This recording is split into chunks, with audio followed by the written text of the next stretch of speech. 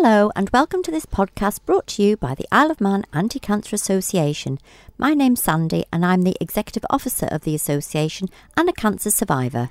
And my name is Malcolm, Chairman of the Isle of Man Anti-Cancer Association and a former surgeon. In this podcast we want to talk about malignant melanoma. This is a type of cancer that usually arises in the skin from cells known as melanocytes. These cells are found deep in the superficial layer of the skin and produce melanin, which is responsible for the variations in the colour and pigmentation of our skin. The darker our skin colour, the larger our melanocytes are and the more melanin they produce.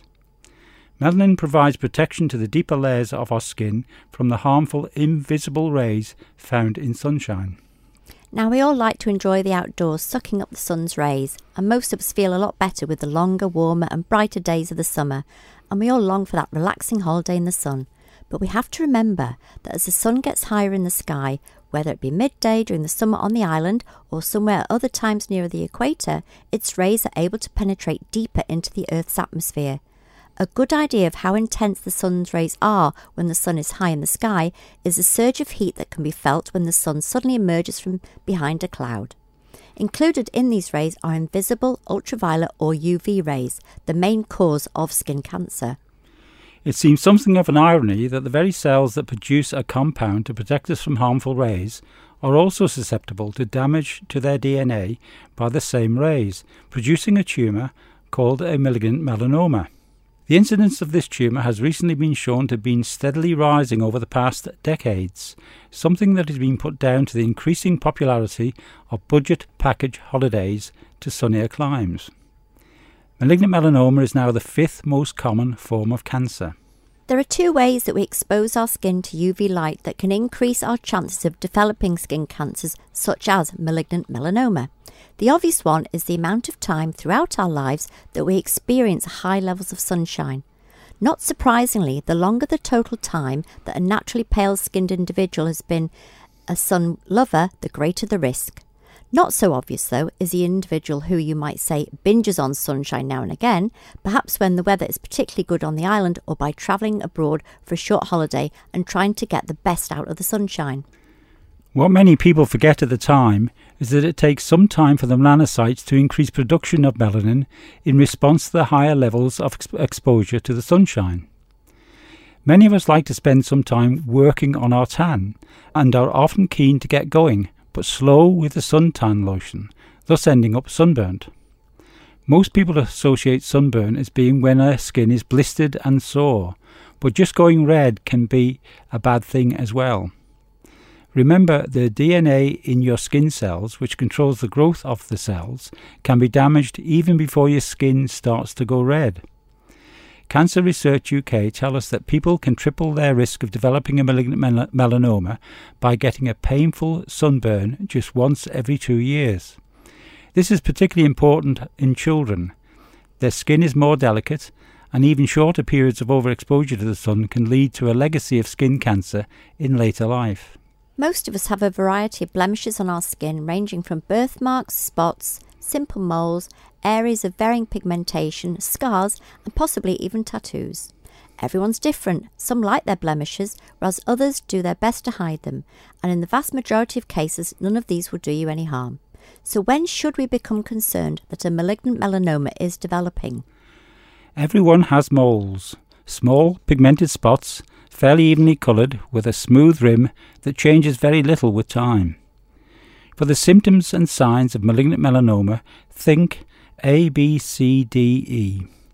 A for asymmetry. They are not round or oval like a simple mole. B, the border. This tends to be irregular rather than a smooth outline. C, colour. It tends to be mixed with light and darker areas. D, diameter. They're more than 7 millimeters in size. And E, evolving. That is, it changes in size, colour or shape over time, and it may also itch or bleed. There are ways in which we can look after our skin and reduce our risk of malignant melanoma or other forms of skin cancer. It also has the added advantage of keeping your skin and you looking younger. Use sunscreen. one with a sun protection level of at least SPF 15 or above is recommended. Apply generously and regularly. A good tip is to carry a small travel-sized tube of sun cream in your bag or in your car so you always have some to hand when out and about. And you don't have to buy expensive sun cream, but look for sun cream with a high star rating. And don't forget that your tube or bottle of sun cream needs replacing every 2 to 3 years. Old cream may not give the protection you expect, so try writing the year on the back of the container when you buy a new cream. That way you know whether it will still give you enough protection. Also remember that covering up also helps. Wearing a hat, particularly one with a brim, or use a parasol or even a brolly. Wear a t-shirt, preferably long-sleeved, when roaming around. The material should be thick enough that when you look through a single layer of it, when directly held up to the sun, you're unable to see the shape of the sun. Or alternatively, simply move into the shade. Some people may be conscious of the harm that may come from sunning themselves but still like a tan and turn to the use of a sunbed or fake tan instead. Sunbeds emit UV rays similar to sun exposure and therefore present the same risks.